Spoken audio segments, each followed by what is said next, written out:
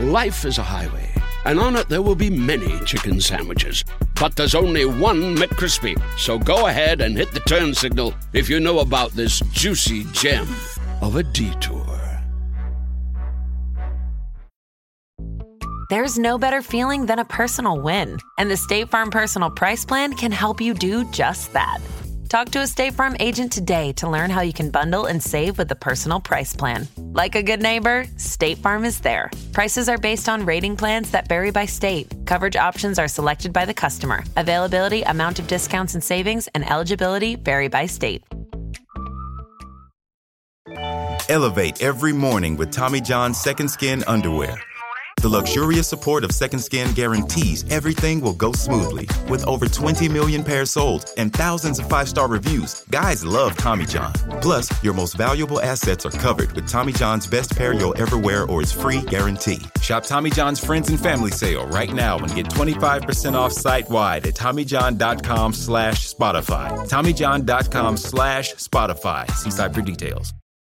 Atlassian software like Jira, Confluence, and Trello help power global collaboration for all teams, so they can accomplish everything that's impossible alone. Because individually we're great, but together we're so much better. That's why millions of teams around the world, including 75% of the Fortune 500, trust Atlassian software. Learn how to unleash the potential of your team at Atlassian.com. That's Atlassian.com. Atlassian. Welcome to the Bike Radar podcast, brought to you by the team behind BikeRadar.com, Cycling Plus, and MBUK magazines. If you enjoy this episode, please subscribe. And if you can do so, leave us a rating on your podcast provider of choice. It really helps us reach other cyclists like you.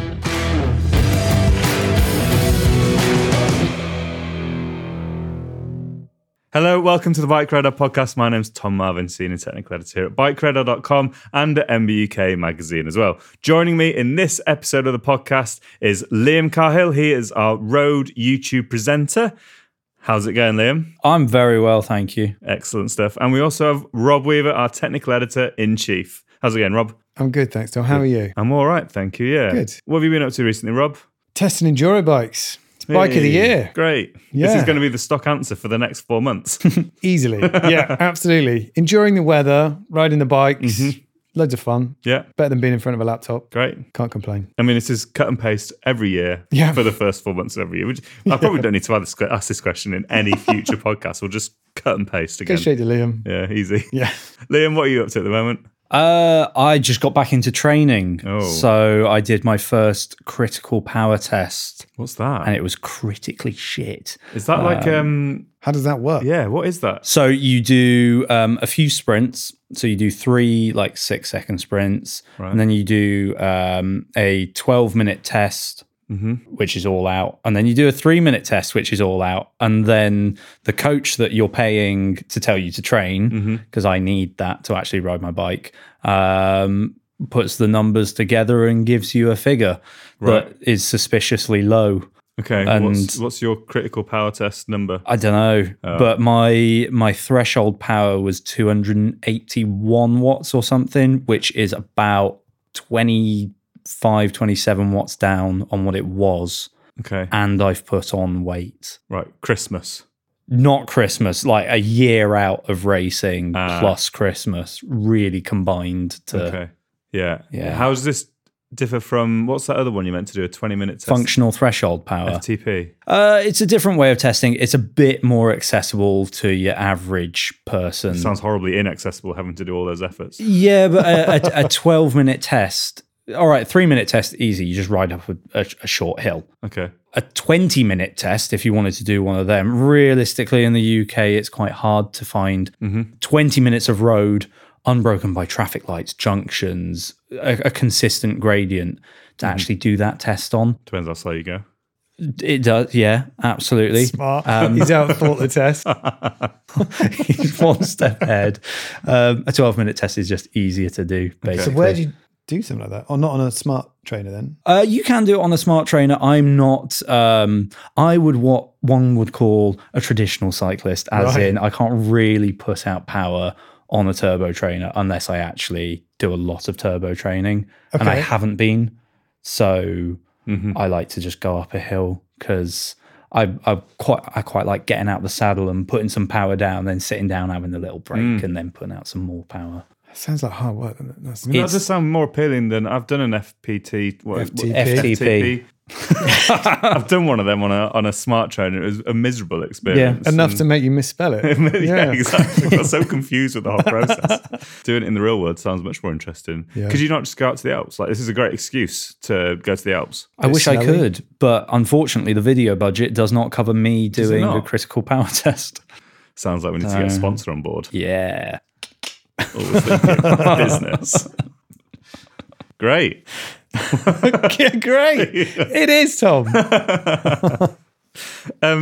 This will tie us quite nicely into our chosen topic for today, our heavily researched chosen topic for today, which is, if we were a pro cyclist of any description, what event would we want to do and why? So this is actually a 3-part question, because we've got to justify what kind of pro cyclist we'd want to be before we can then define the race we want to do and why we'd want to do it.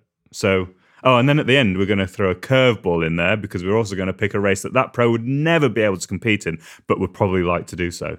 Which means that, Liam, you've got to think of a race that is completely outside of your knowledge base. And so do we, to be fair.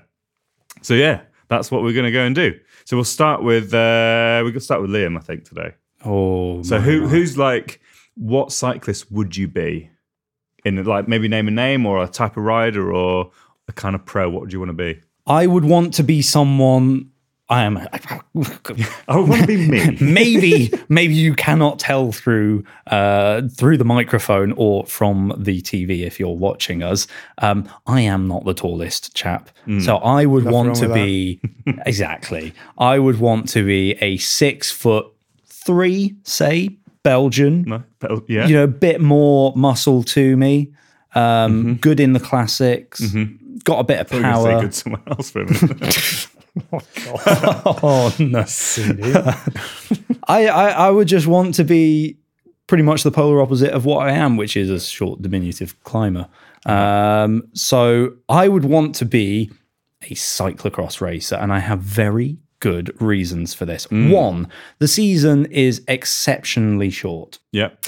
The races are exceptionally short, yeah, which means that you can earn quite a silly amount of money in a very, very short space of time. We're talking about 10,000, 20,000 euros for Van der Poel, Van Aert. And your name has to be one of those two. Right, you need a van in there. Yeah, Van der something.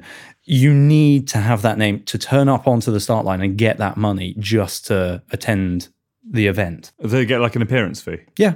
Huh. Oh, and then they get prize money on top of that, and they got their contract.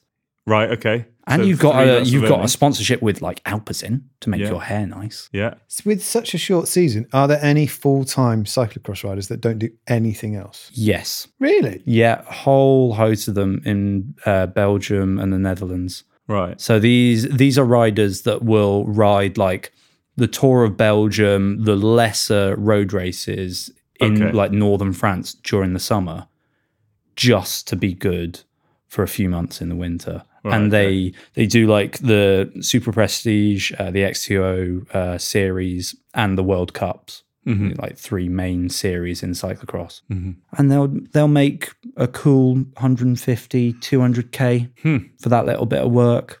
For those, what was it, 3 months? I'd say more like 4-5 months these days with the American races. But because they go over to like Wisconsin or something like that. But these lads and ladies, they're all on decent enough teams that they're going over to the US for basically a holiday, picking up some UCI points, and that's a lot of money. It is not bad, is it? Just for pedaling around a grassy field for a bit. Yeah. They're cool races though. They are. Life is a highway, and on it there will be many chicken sandwiches. But there's only one McCrispy. So go ahead and hit the turn signal if you know about this juicy gem of a detour. Elevate every morning with Tommy John's Second Skin underwear.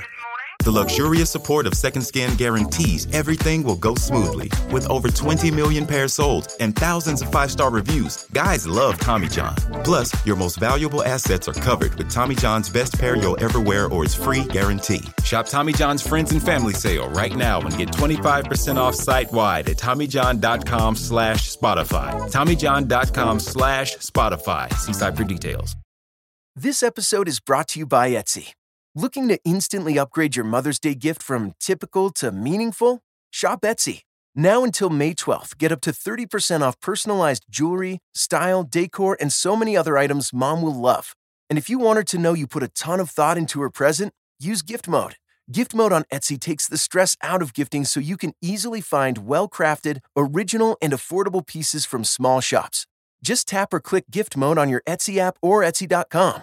Then answer a few short questions about Mom, and Gift Mode instantly gives you curated ideas based on hundreds of personas. Need something original and affordable for Mother's Day? Etsy has it. Shop until May 12th for up to 30% off gifts for Mom. Terms apply. Well, this is so you say that there are like full-time cyclocross pros who don't do anything else, and then you watch. I mean, I'm not like totally au fait with it, but it pops up on Eurosport, and you watch. I watch the men's, for example, and it's like Van der Poel who wins. So these guys who are doing it full time still aren't very good. Yeah, I mean, someone like Van der Poel is just a freak of nature, and he comes in, and Wout van Aert as well will come back in, and he's not been on good form this year, and he will still, finish second to Mathieu.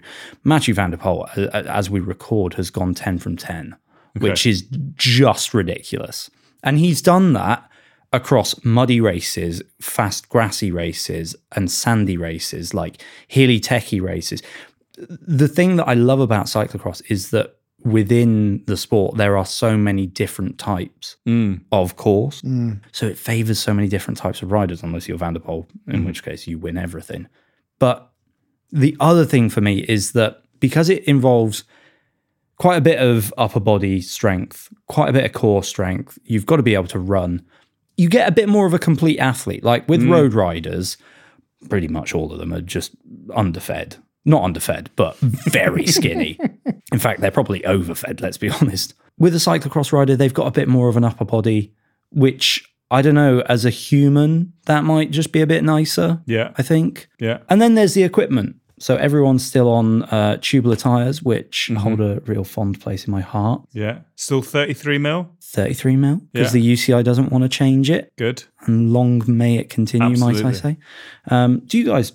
Did you guys ever race on tubular tyres? Nope.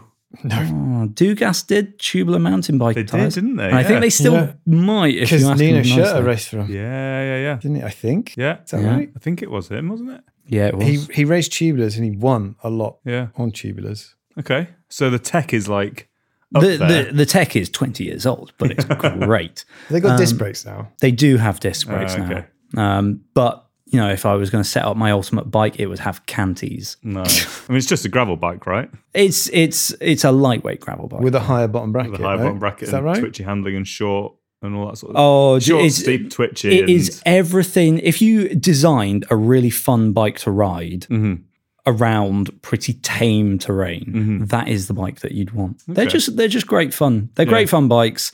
The training is good fun because you go out on the road and do all your endurance stuff and your zone 3 stuff. And then you get on your cyclocross bike and you go, oh, right, I ride around these woods quite fast. Quite fast for an hour. That's your top end. And then you go Does the skill stuff appeal to you a bit more as well? Where in road, obviously there's tactics and skills involved, but it's not sort of navigating mud, sand, stuff like that. Is that something that appeals? Yeah, because you won't be able to tell, but I am now approaching my 30s, which means that the road is just a bit scary now. I don't road race anymore. It's just got too fast, too ridiculous for me. Cyclocross is like, you're going to be racing through December in the UK. If you fall over, it doesn't hurt. You just slide progressively further as you get deeper into the winter. Yeah. Until, actually, quick side note, I crashed in fast melting snow once.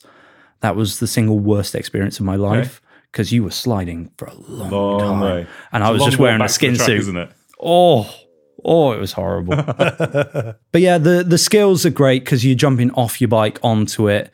you upstairs, downstairs. You're kind of picking your line through a rut, which I think is really, really good, because if you then go onto a mountain bike, you know not to give up elevation for free. You know that if you're going to put your wheels in some routes, you just need to let it track and let it take you. You kind of learn when you have to muscle the bike around and when you just need to let it go. And riding sand is the best fun you can have for an hour or so, because although you're going to have to clean your chain afterwards because it's gritty. There's always like pit crew though, aren't there? You get another bike. This is the thing, I'm a pro. I got check a your bike. And I've got 5 spare bikes in the pits. It's great. Yeah. I do like watching it, because I think as mountain bikers we come across cross fairly often, because actually a lot of the XC races especially obviously spend a lot of time doing cross. Van der Poel, Pidcock, Puck Peterson. Evie's done a lot of that. Ferron Prevot is a massive one. You know, Hattie Harnden, loads of them actually spend a lot of time across, because it complements the mountain bike season pretty well, because that's in the summer and crosses in the winter. And it's super intense. In terms of training, using that as training. Yeah, and the skills. They've got the skills. Whereas, if you're a roadie coming to cross, maybe like you're not quite so used to your wheels slipping and sliding all over the place and bunny hopping over little planks that someone's put in the park. I have heard some actual road pros say that they go and do cyclocross in the winter just as a form of something to train for, because they find it very difficult to finish the road season in October, and maybe they're not starting until mid-Feb for the classics or something like that. And, that's a long time for, if you're an elite athlete, not me, that's a perfect amount of time for doing nothing. If you're an elite athlete, that might be too long to itch the competitive, itch. Great. Well, you've justified it nicely. Thank you. Well done. My cyclocross pro, being me, would have to then go and do something that they're not comfortable with. And I feel like cross-country mountain bike is a bit too similar. Yeah. And road racing is a bit too similar, because if you think about Paris-Roubaix, it's just a 6-hour cross race, basically. So I would have to do something ridiculous. And as I'm really a roadie that loves cyclocross and a bit of cross-country mountain bike, the only silly race I've heard of is Red Bull Rampage. Yeah, I remembered it. Oh. But yeah. Plenty of places to carry your bike down there. Yep. Yeah. That seems like an interesting thing to do if I wanted to disengage my brain for a bit. So is that your little curveball? Is that if you were a cross pro, you'd go and do you'd try and get an entry to Rampage? I'm sure my sponsors would be so keen on that. Yeah. Great. Maybe if it was like towards the end of your contract, and they were looking to boost publicity, maybe that they would make some exceptions. Yeah, you'd have to be maybe on a Red Bull sponsored team. Yeah, we'll see at the top of the mountain. You just turn up. Just turn up to the start line. Easy. I got the helmet, boys. Yeah, I've heard that's what they do. With your check entry on the day. Oh yeah, pay it in. Oh no, actually, I sent it by post. It got lost. I'm sure it'll be fine. Great, Rob. Right. Come on then, let's live out your pro rider fantasies. So I'm never going to let go of the downhill dream ever. So you raced downhill as a young'un? Yeah. Medium, yeah, into my 20s. Yeah. So for me, if I could go and be a pro at anything, downhill. I think it's my favorite thing to watch still in terms of mountain bike or cycling in general. And being able to go and compete at the highest level. So if we're talking dream scenario, we're talking one race to rule them all. Yeah, it'd have to be a world champs. Nice. Represent Great Britain. Yeah. I'm undecided on the track. That's the thing. Okay. Oh, no, I'm not. No. Bring back Schladming in Austria. I keep hearing a lot of things about Schladming. Yeah, so we raced there. We raced there a long time ago, and they stopped running it maybe 2010, I want to say. It was the last World Cup there. It was by far my favourite track to ride. Yeah. Massive sort of mix of all sorts of stuff, but bike parking places, lots of routes, steep, technical, a lot of thinking involved, line choice. And you basically just need to, you pretty much do 2 pedals at the start, hit a step down, and you don't need to touch, you don't need to pedal once more. Yeah. It's just the lazy man's course. Yeah. Well, apart from your forearms. Oh yeah. The forearms take a beating. It's full on, seriously full on. But anyone that's done well there is just a hero in my eyes.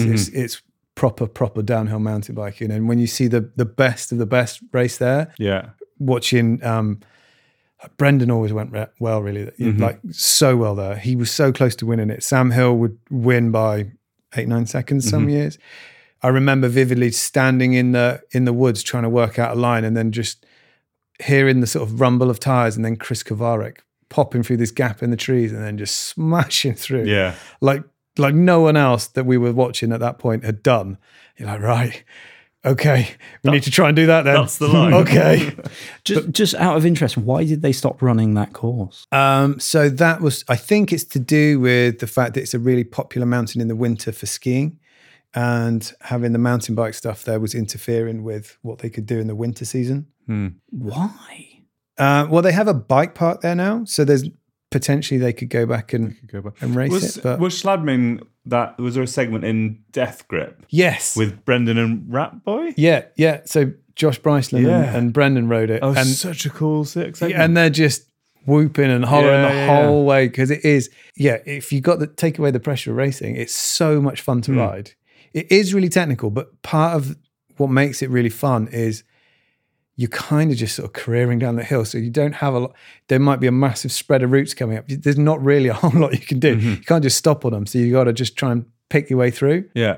And it made it just really exciting. Yeah. Would your memory of it be increased in the technicality, or would modern bikes kind of soften it out a little bit? Or has because downhill tech, like when I dip my toe in the waters of it, the things like the group sets haven't moved on a huge amount. Still got Saint. Yeah, that hasn't changed since 2013. Yeah. But I guess fork tech has moved on. Yeah, suspension in bike designs and geometry more than anything has changed, and that would certainly help. I still think I could ride a modern bike and still have my ass kicked by Brendan or Sam Hill there. On one of their bikes from the day. Yeah, by miles. Yeah. Yeah. Interesting. But I'd love to go and race a World Champs there. Yeah. That'd be incredible. So talk us through the World Champs aspect of it all. Is it literally just because pulling on the GB jersey? Oh, it'd be a dream. Yeah. Yeah, totally. That one race, one day, give it everything, do or die, death or glory, that sort of vibe. And, imagine winning that. Yeah. Rainbow jersey, hearing the national anthem. There's nothing, I don't think you could top that. It. Yeah, totally. Yeah, no, that's there's a lot to be said for consistency in winning an overall. But to be a world champ, that's pretty special. Yeah. Yeah. Huh. I did have a question for you. Okay. Have you forgotten it? And I've forgotten it. Liam's got a question for you. Might it be your downhill racer now has to go and do something else? Because they've lost their nerve or something like that. What are they going to do? Well, so I've watched it a few times, not live, but just on TV. Paris-Roubaix. I mean, that looks epic. It looks ridiculous. The race, did you see how ruined everyone is when they finish that thing? Covered head to toe in mud. The stories you read about it, the tactics that go on as they come, into a cobbled section, and how they have to fight for position and placing on the actual, physically on that road section where they need to go. Do they go off to the side? Do they ride the crown over the, the rough bits? How they work with their teams in order to position them, and then it's just so cutthroat. It looks it's the most brutal road racing I've seen, I think. Yeah. It's possibly one of the only races left where attacks go from 100 and whatever kilometers out. But you were saying about your forearms in the downhill stuff. I've ridden the Roubaix cobbles once, and I had 28mm tires, like a very nice bike. And you get to the end of those sections and you go to brake and your hands don't work. And you're just like, oh, okay. And then they still don't work. And you're like, cool. So you get onto the road having not hit a car, which is quite nice, or a pro rider that's reconning the race. And you have to actually peel your fingers open, because that is how it's like if you held a jackhammer. Yeah. And then did a sprint that got your heart rate up to 900. Wow. That train is paying off. 190 BPM or something. it is the most ridiculous thing going. That's riding so for much William. fun. Yeah. That's racing. I was for going to William. say, like, you get that in the Alps, like, you know, like you don't take your hands off, you take your hands off the edge. Yes. Slide them off. I think that was going to be my question, actually. Maybe it was more of a statement, but like maybe this summer. So I don't think I've ever ridden a World Cup downhill track. Okay. And I would very much like to on a downhill bike. I think the closest I came to it was years ago in What Mountain Bike, RIP. Me and John did a feature where we rode like 5 of the Dragon downhill tracks in a day on trail bikes with me. you. Yeah. That was a wicked day. What a day out. Yeah, that was It was great. literally one of the best days I've ever had on a bike. Yeah, long day. A lot of climbing. Really long day. Very hot. Yes, but it was a good day. It was a great day with Chris Porter from Geometron Bikes. Yes. Who I don't know if Geometron were around at that point. Whether was he? He was on a Mondraker, He was at I Fox, think, wasn't he? maybe. He was running Fox. But yeah, so yeah, I'd love to like this summer. Maybe we should work out like a feature. Go to Champery. Go to Schladming. Yeah, Champery is dangerous. So. Right, okay, we don't need to go there. I'm sure it'll be fine. But okay. What about you, Tom? Well, so I was thinking long and deep about this, but I think For 3 minutes before we started, yeah. a panicked 3 minutes of shit. I would like to be someone along the lines of like either a washed up ex-roadie pro who basically has free reign to go and do fun stuff, or basically Lachlan Morton, who so he races road. He's what EF Well, he was EF Education, but that's probably changed its name to something EF What's something it called like that. now? ES. I think it's still EF. EF something. Education. Right, okay.